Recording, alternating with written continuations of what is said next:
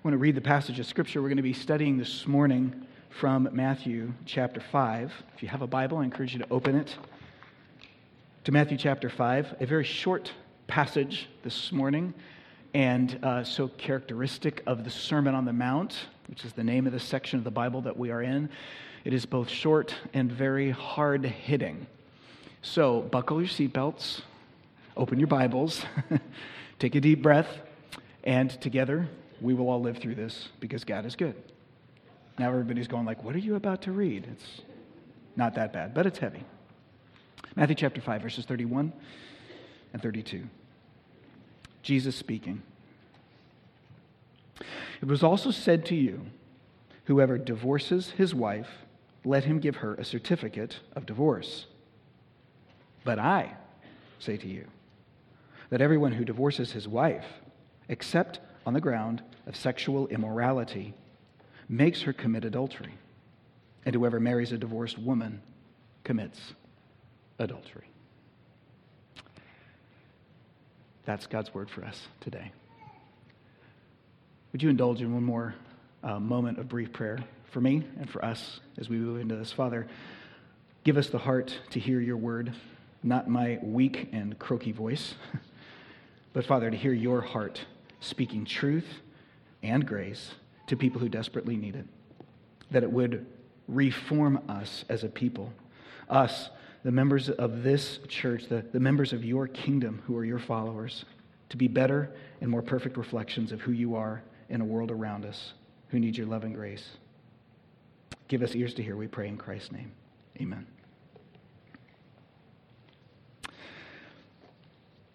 When I was in college, which was a few more years ago than I would care to admit, but I still do remember it, I had a part-time job working in the campus music library, and one day I was there working, and a fellow student who also worked there came in for his work shift, and I noticed he was wearing a chain around his neck with some sort of a pendant on it that I recognized as new. I hadn't seen it, so as he got closer and closer, I was sort of looking at it, and I realized eventually, it looked familiar, I couldn't quite place it, and then suddenly it occurred to me. It was the quick-release lever for the front wheel of a bicycle.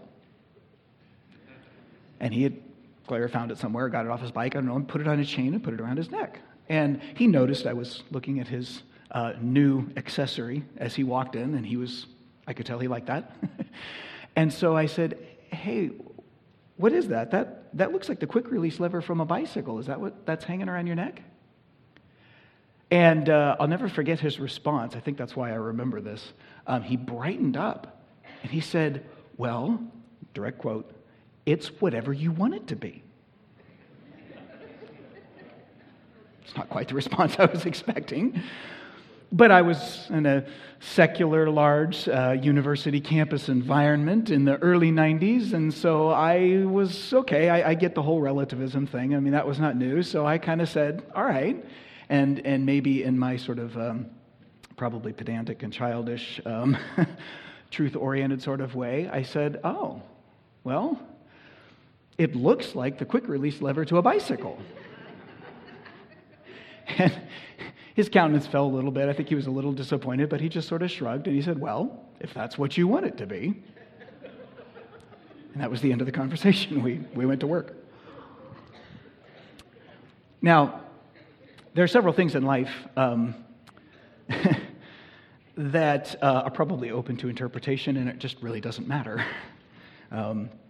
Many artistic things, certainly personal decorations. They're subject to personal taste and opinion, what we think looks good or not or whatever.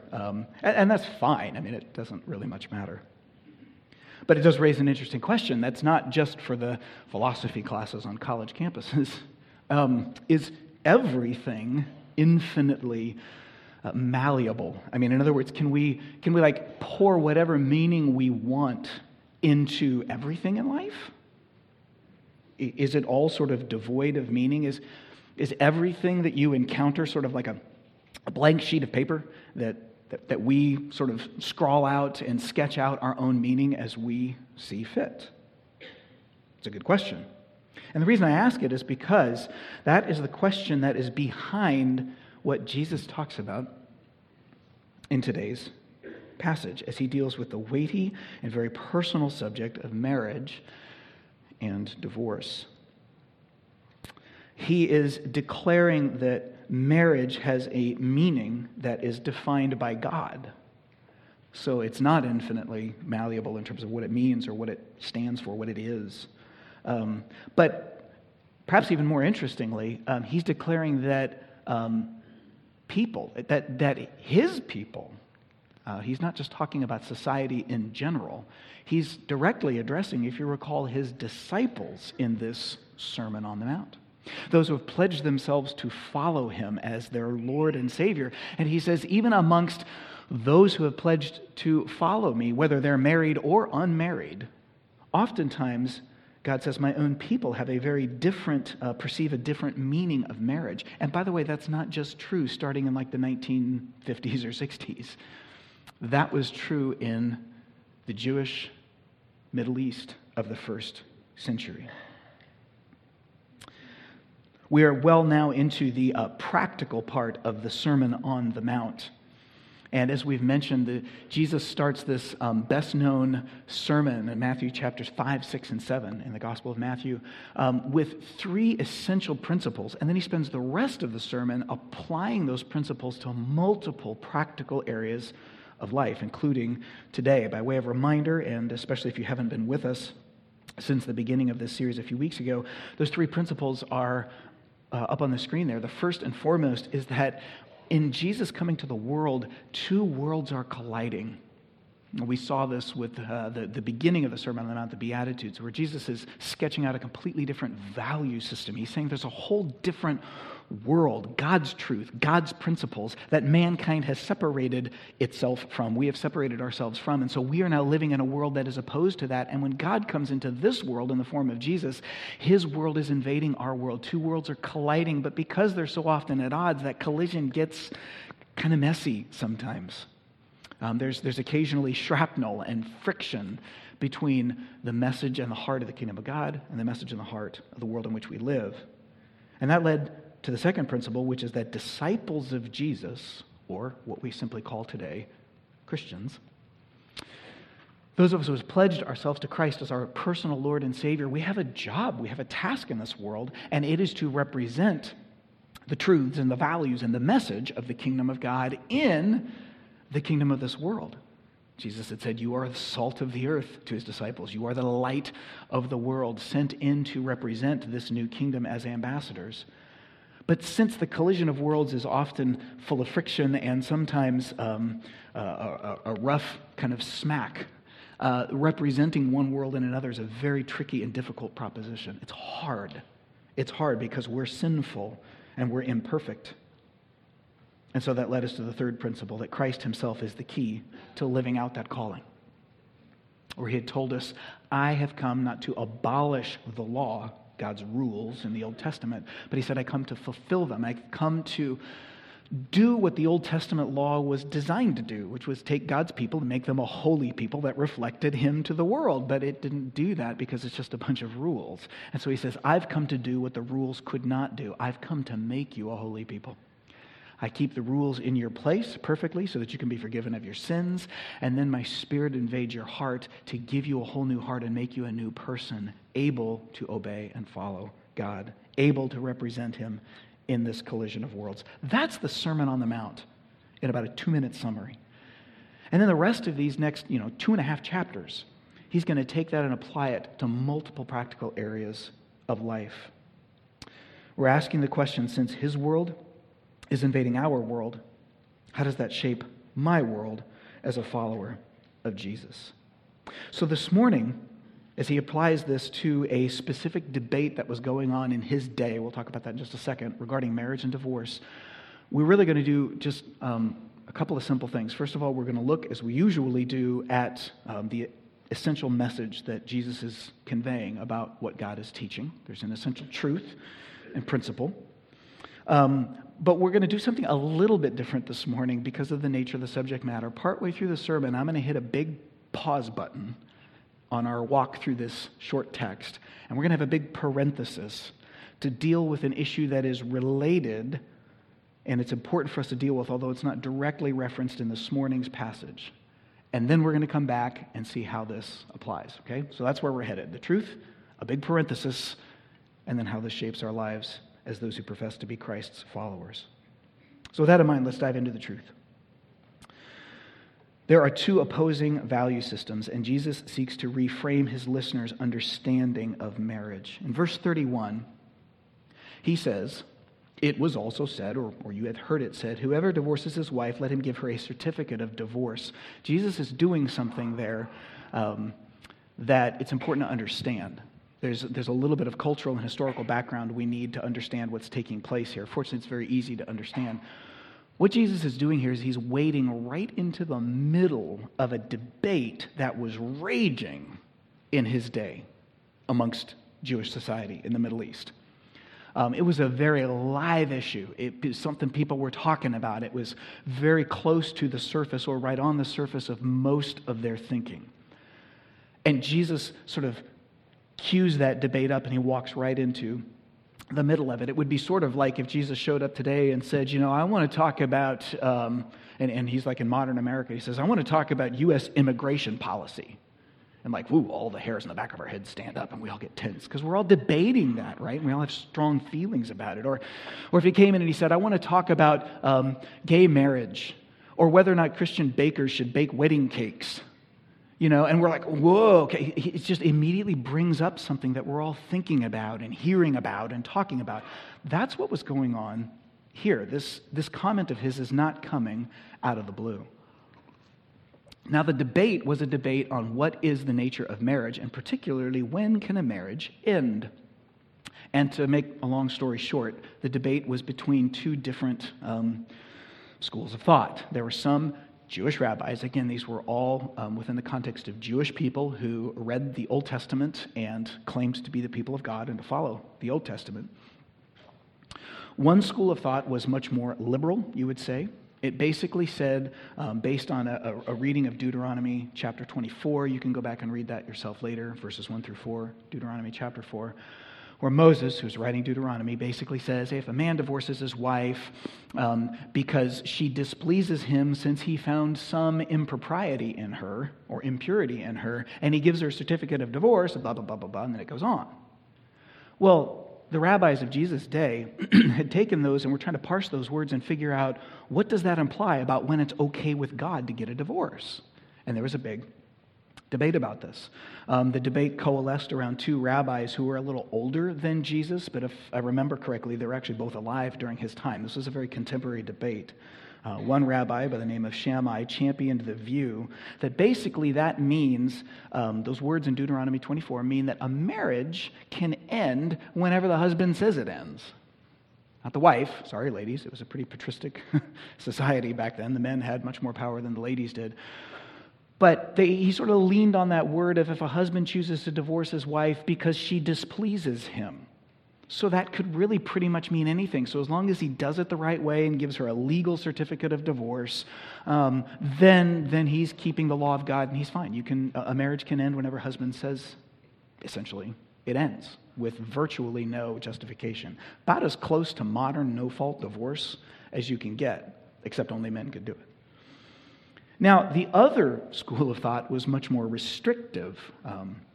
It basically said, well, no, it has to do with that word of like impurity, and that was taken to mean sexual impurity, or she's been maritally unfaithful. So if a husband discovers either during the betrothal period, which was roughly equivalent to our engagement, or during the marriage itself that his wife has committed adultery, then at that point the marriage is over. In fact, it was assumed in Jewish law that the marriage would be over at that point. There wasn't even a discussion. For that reason, the marriage ends. And then the husband divorces his wife. And so those were the two schools of thought. Can you divorce your wife as a guy for any reason, or does it have to only be for sexual impropriety? Well, Jesus wades right into the middle of that debate by pointing out that both of them are asking the wrong question. Very similar to what we discussed last week with that whole topic of lust. Jesus is applying the same thinking over and over again to different areas of life. And he's saying, the problem with the way everybody's thinking in this debate is both sides are asking the wrong question. They're essentially asking, When is it okay with God that a marriage ends? Like, that's the question that's consuming everybody's thinking. That's the question everybody's focused on. That's the question that all of the energy is going toward, and it dominates our thinking. When is it okay that a marriage ends? And one camp says, well, you can only go a little ways away from God's ideals for marriage before it's okay to end it. And another camp said, no, you can go much further, but they're both just debating about the distance. Jesus says, at one level, it sounds like these two camps are opposed to one another, but actually, they're just two different versions of the same thing. One just goes a little further than the other one does. They're both oriented away from the burning hot center of God's glory in marriage, and instead they're consumed with how far can I get away from that and still be okay with God? That's the mindset he's been challenging ever since the beginning of the Sermon on the Mount. He's going to continue to challenge it over and over again in every subject he addresses. And he does it here. He seeks to reframe the entire debate, as it were, for his followers. He's addressing his disciples and saying there's a different and a better way to think about this.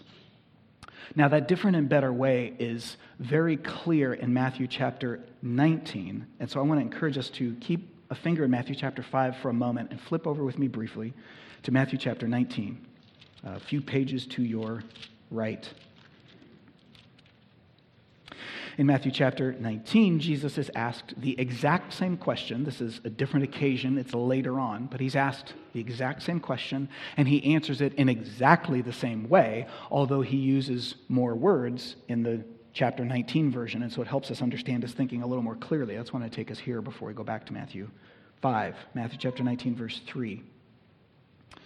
Some Pharisees, the religious leaders of his day, came up to him and tested him by asking, is it lawful to divorce one's wife for any cause? So we already know the cultural background of their contemporary day as to where that question is coming from.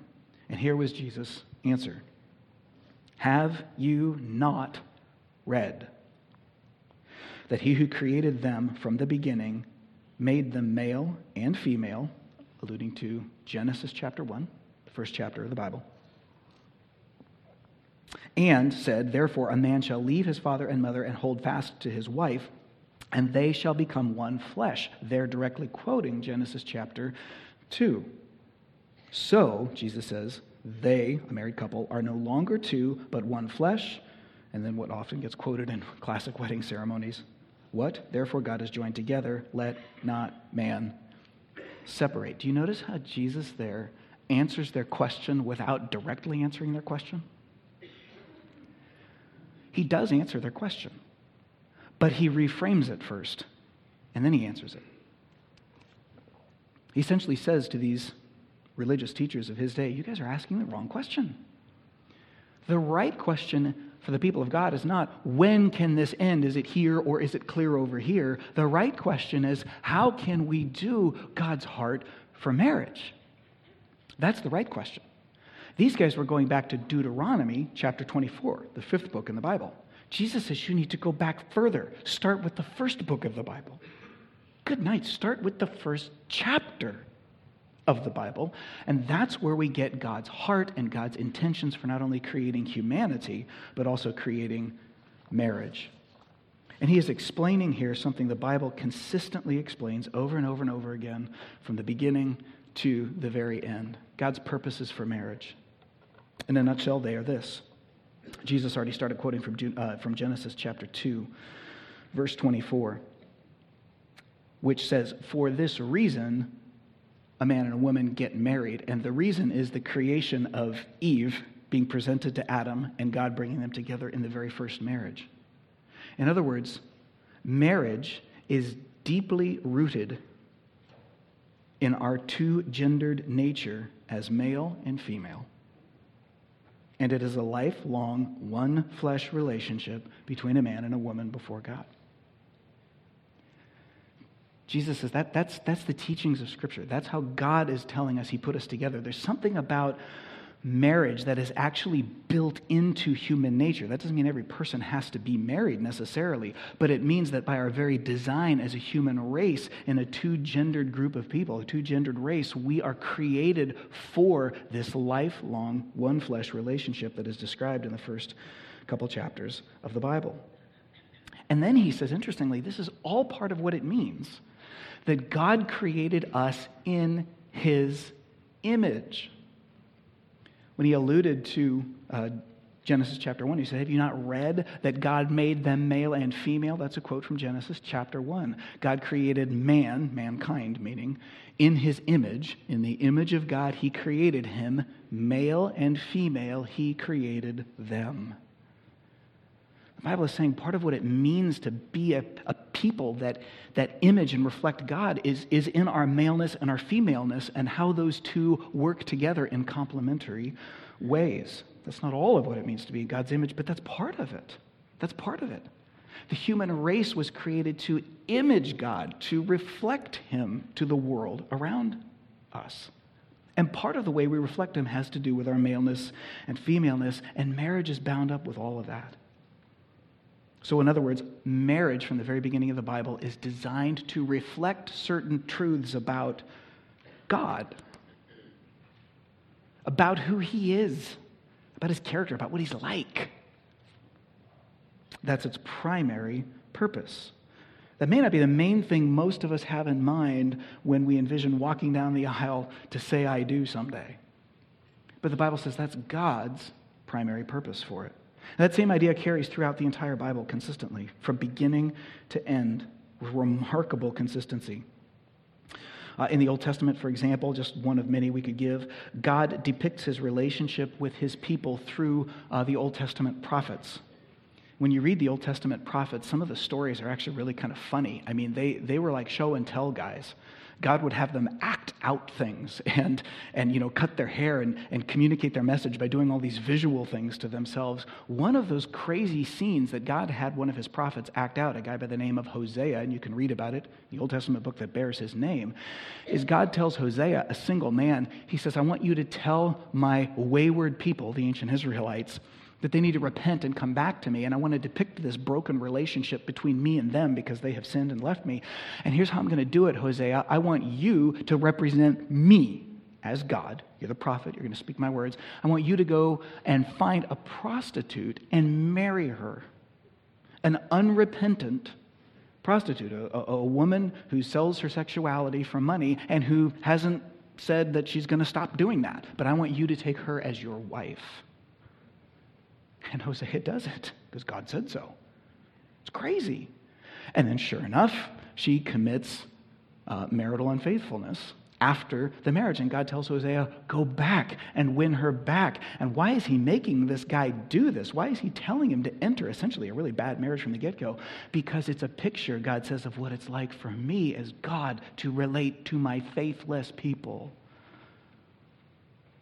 And as we see Hosea going back to get his wife, we see some things about the character of God, his faithfulness, his patience, his grace, and his mercy to pursue and woo back a faithless people. But we also learn something about God's experience.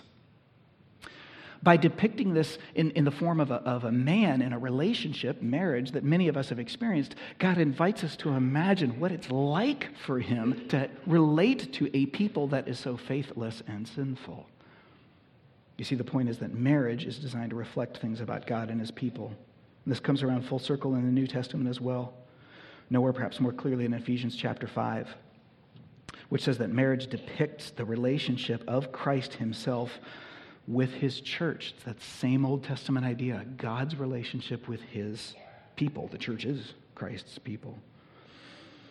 Jesus provides for, protects, sacrificially serves, and is undeservingly faithful to his people, even when we're faithless in return. So you see, covenant faithfulness, a commitment, lifelong commitment between a man and a woman, is actually saying something much greater than either one of those two people. It's actually saying something about God and his character as it relates to us. That's God's purpose for marriage. And you can see this kind of main principle, this first principle, the Sermon on the Mount, the two worlds are colliding. He's saying, here's one example of it. There are two completely different understandings of marriage, even amongst my own people. We're often living out a view of marriage that says it's about a relationship between two people that, in their case, is ultimately about the husband being happy And in our case, in modern day, we're a little more egalitarian about it. It's about both people being happy. And God says happiness is one of the blessed byproducts of a healthy marriage, but the ultimate purpose is not the happiness of the spouses. The ultimate purpose is that your relationship would reflect things about me, that it would reflect the gospel to the world around us. We can also then see in his response, back to Matthew chapter 5 now,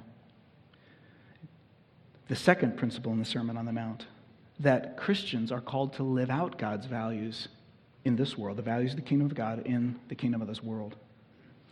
What he essentially tells the disciples in verse 32, "But I say to you that everyone who divorces his wife, except on the ground of sexual immorality," we'll come back to that in a second, "makes her commit adultery, and whoever marries a divorced woman commits adultery." What he is saying is that divorce severs the permanent one-flesh union God created, which is the main thing he wants his followers focused on. In other words, Jesus is even more strict than the more restrictive rabbinical position of his day. Rather than assuming that in a case of marital unfaithfulness, the marriage is over, Jesus even holds out hope that a marriage doesn't have to end in that case, although he certainly says that may constitute an exception. A divorce may end because of marital unfaithfulness, but even then, that is a concession. It's an exception. He doesn't say it has to end, which in their day it would have.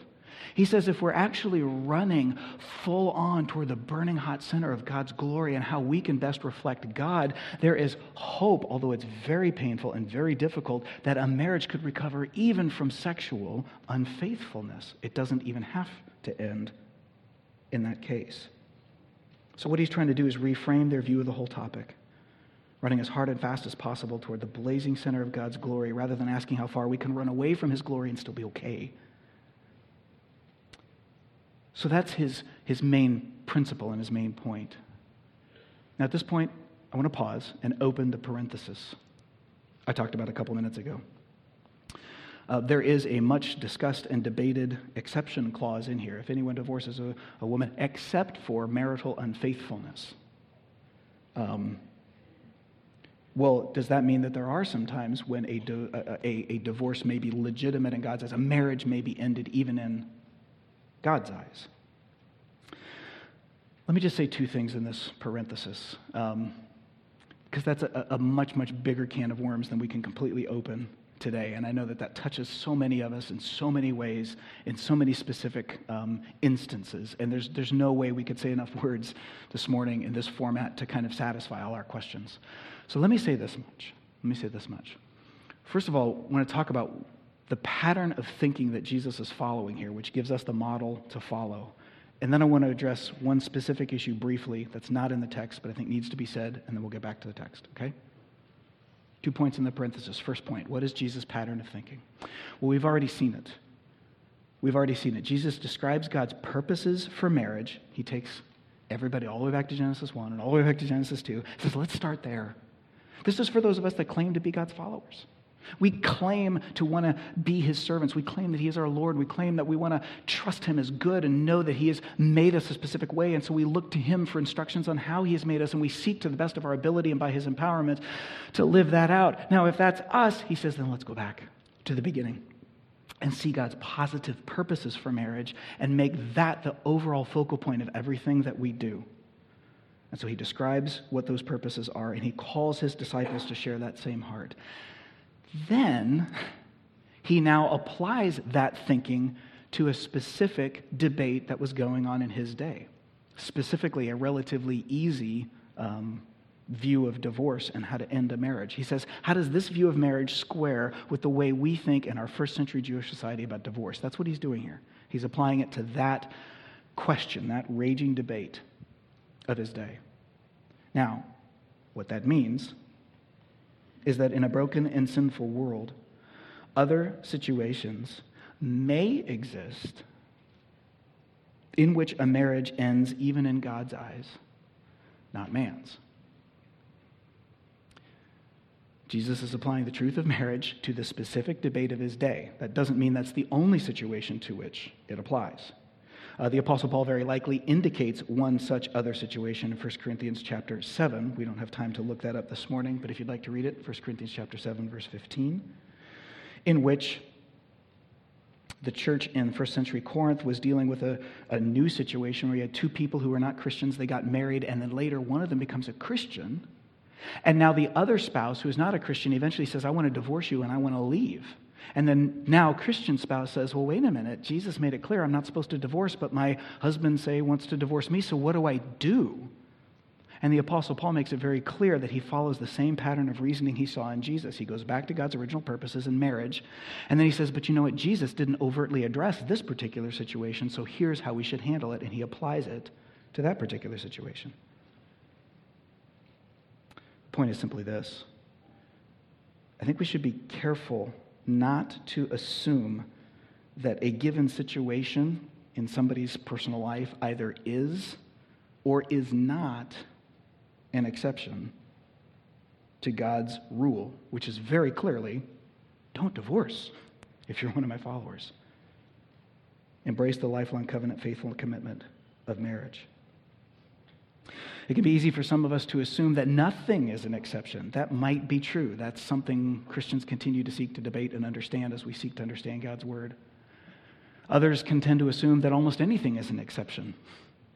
But wherever we tend to fall, we should probably be careful not to assume, but to step back and to prepare ourselves to do some biblically disciplined, deep breath thinking about how God's truths about marriage, which are very clear, might apply to the particular situation of my marriage or my friend's marriage, which may not be immediately clear, and seek to apply that truth with wisdom and the help of other mature Christian brothers and sisters to a given situation. Second point in the parenthesis. One thing I specifically want to mention that I don't think is being addressed here in this text at all. It's pretty clear it's not. But unfortunately, in our day and age, it has to be. And that is that there are numerous cases right here in our community where genuine abuse takes place in relationships. Not every time a husband and wife hurt each other is necessarily abuse, but there is genuine abuse. It has many forms. And it is far too prevalent and common in our community right now. And we're not so blind to think that it's not even existing within our church membership. Let me just say that genuine abuse in a relationship is never okay. It's never okay. And nothing in the Bible should be used to try to justify the sinful and abusive mistreatment of a spouse, of anybody. So, if you're in an abusive relationship, or you think you might be, because sometimes when you're in the middle of it, it can be really hard to sort all that out. Or if you know someone who you think is, or might be, in an abusive relationship, you need to reach out and get some help. And that needs to be said. You need to get some help. Thankfully, while nothing in this world is perfect, we happen to live in a society in which there is help available. And actually, in your bulletin this morning, there is a list of some resources that are available to people who may be in abusive relationships. And I want to do something a little unusual. This is maybe the only time I'll encourage you to do something with your phone during a sermon other than read the Bible on your phone. I would like you to take that, especially members. Can I ask you to do this? If Harvest is your home church, would you take that bulletin home, or maybe even right now, just take some of that information down and put it in your contact list. I mean, Lord willing, you'll never need it. Hopefully you'll never need it. Think of like a fire insurance policy for your house, right? You buy one and you hope to never use it. But in a horrible event, your house catches fire, you're glad you had it. There are some places to turn for help. Take it down. Hopefully, God willing, you'll never need it, or you'll never even know somebody who does. But if you do know somebody who does, sometimes you can feel like I don't even know where to turn. There are places to turn. There's a few things listed in there. This is not at all a comprehensive list, but they're great places to start.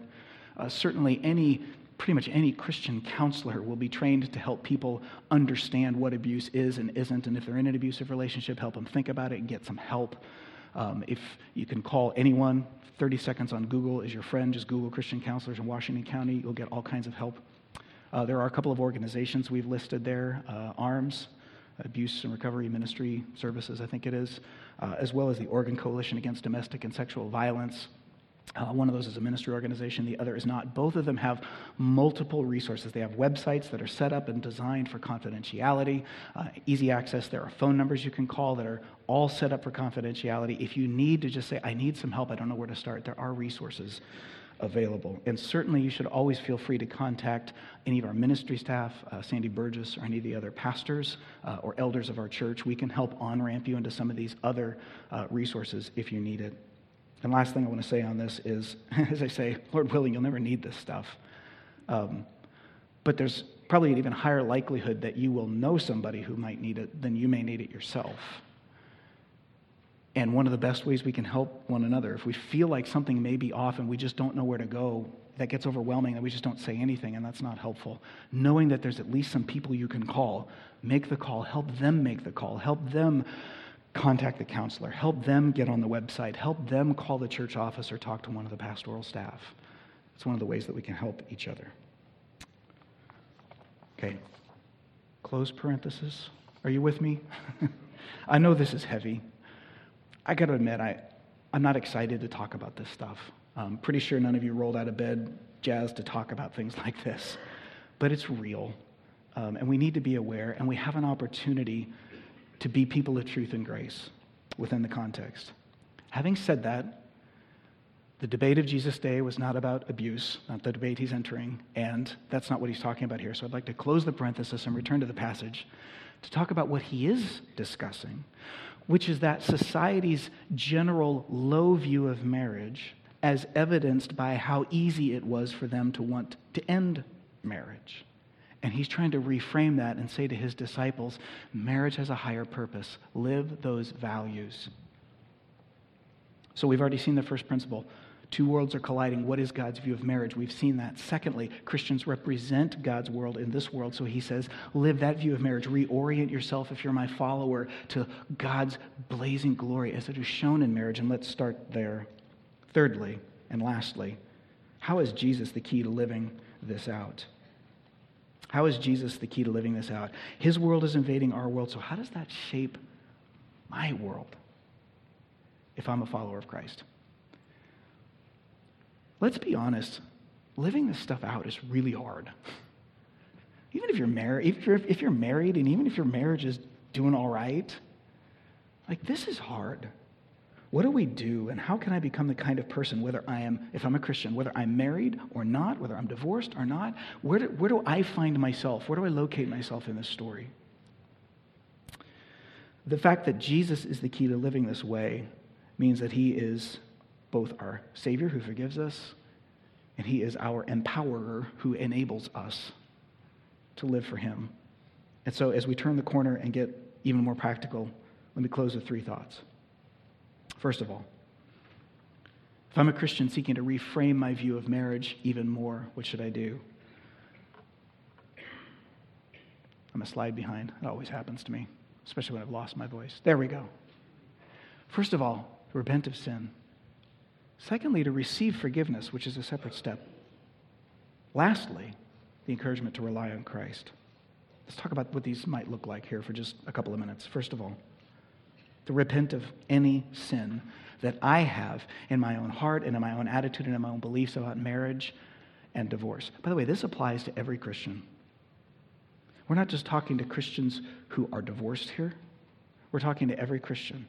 Christians who are married, Christians who are not married, Christians who have never been married, Christians who have been multiple married, Christians who will never be married. Here's the question. Have I, as a Christian, always seen marriage as reflecting God, first and foremost?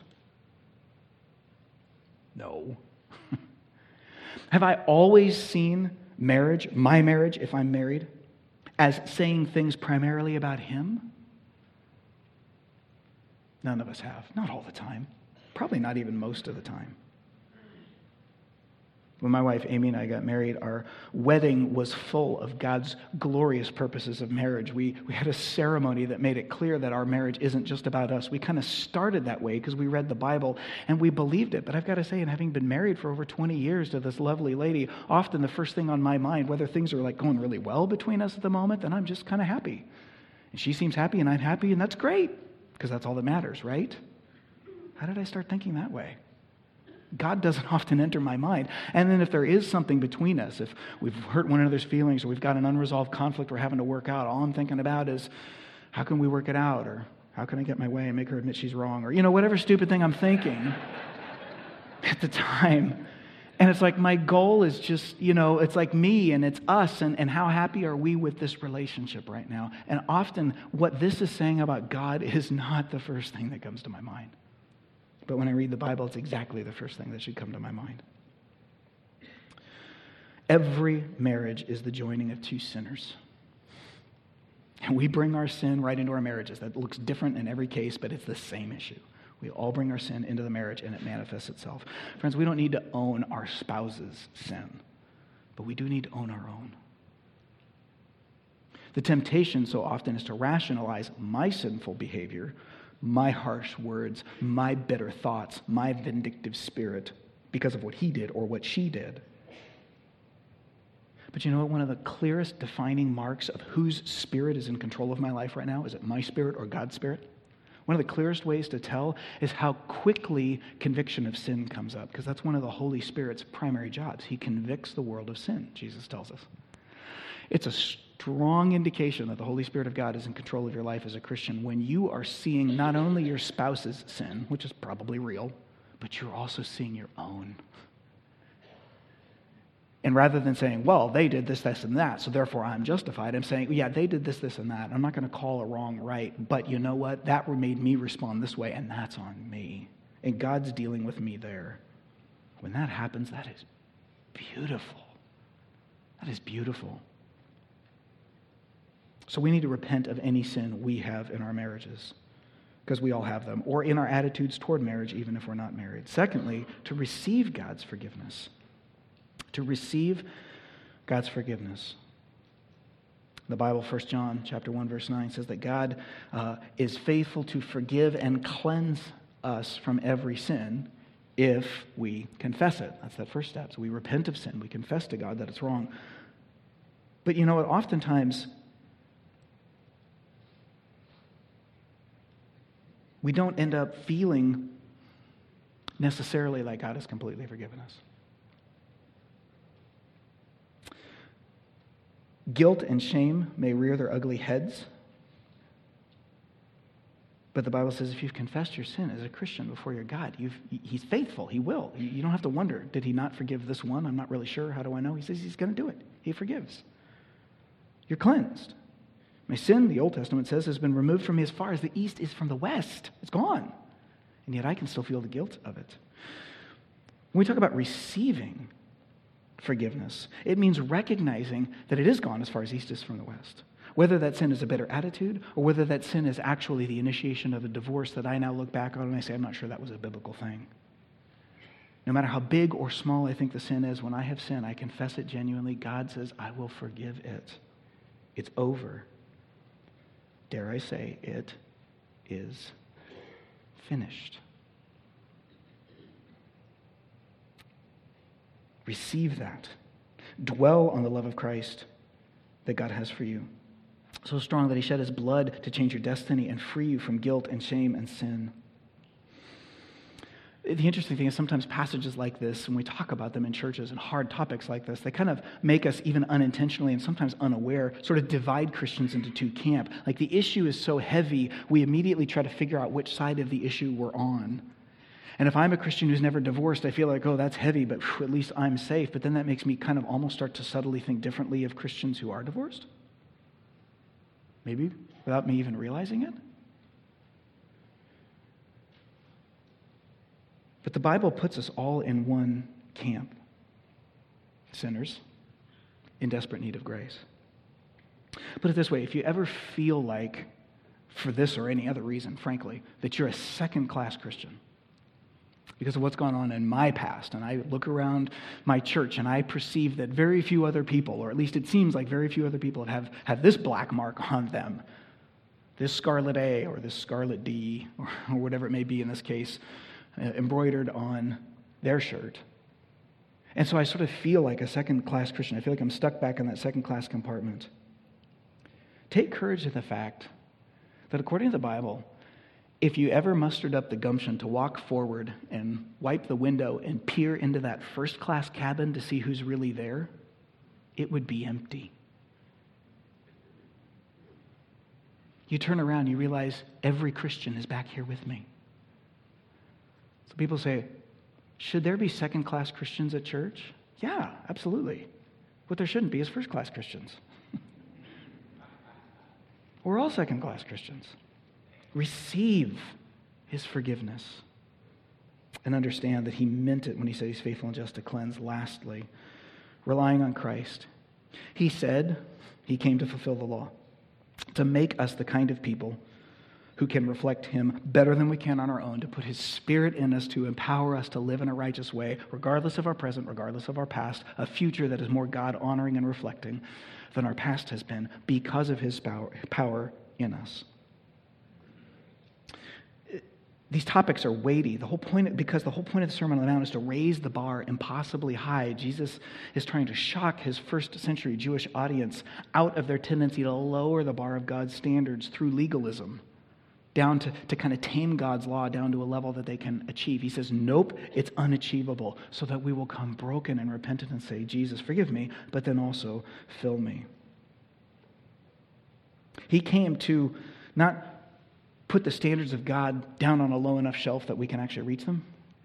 He actually came to put them back up on the impossibly high shelf where they belong, and then to pick us up on his shoulders and lift us up so that we can reach them, because he's the only one tall enough to get up there. Let the Spirit of Christ in you, pray desperately for the Spirit of Christ in you to give you a new heart, whether you're single, married, unmarried, divorced, whatever, young, older, it doesn't matter, to give you a new heart where your sin exists in this issue, to live out God's purposes for marriage, whatever that may mean, because only God is tall enough. Friends, every one of us, in conclusion, has sin. God makes no bones about that. But he says the path is not to lower the bar so that we feel better. The path is to find healing and redemption in Christ. And right now we have the opportunity to come to the communion table. So I want to ask the ushers to get up and go prepare.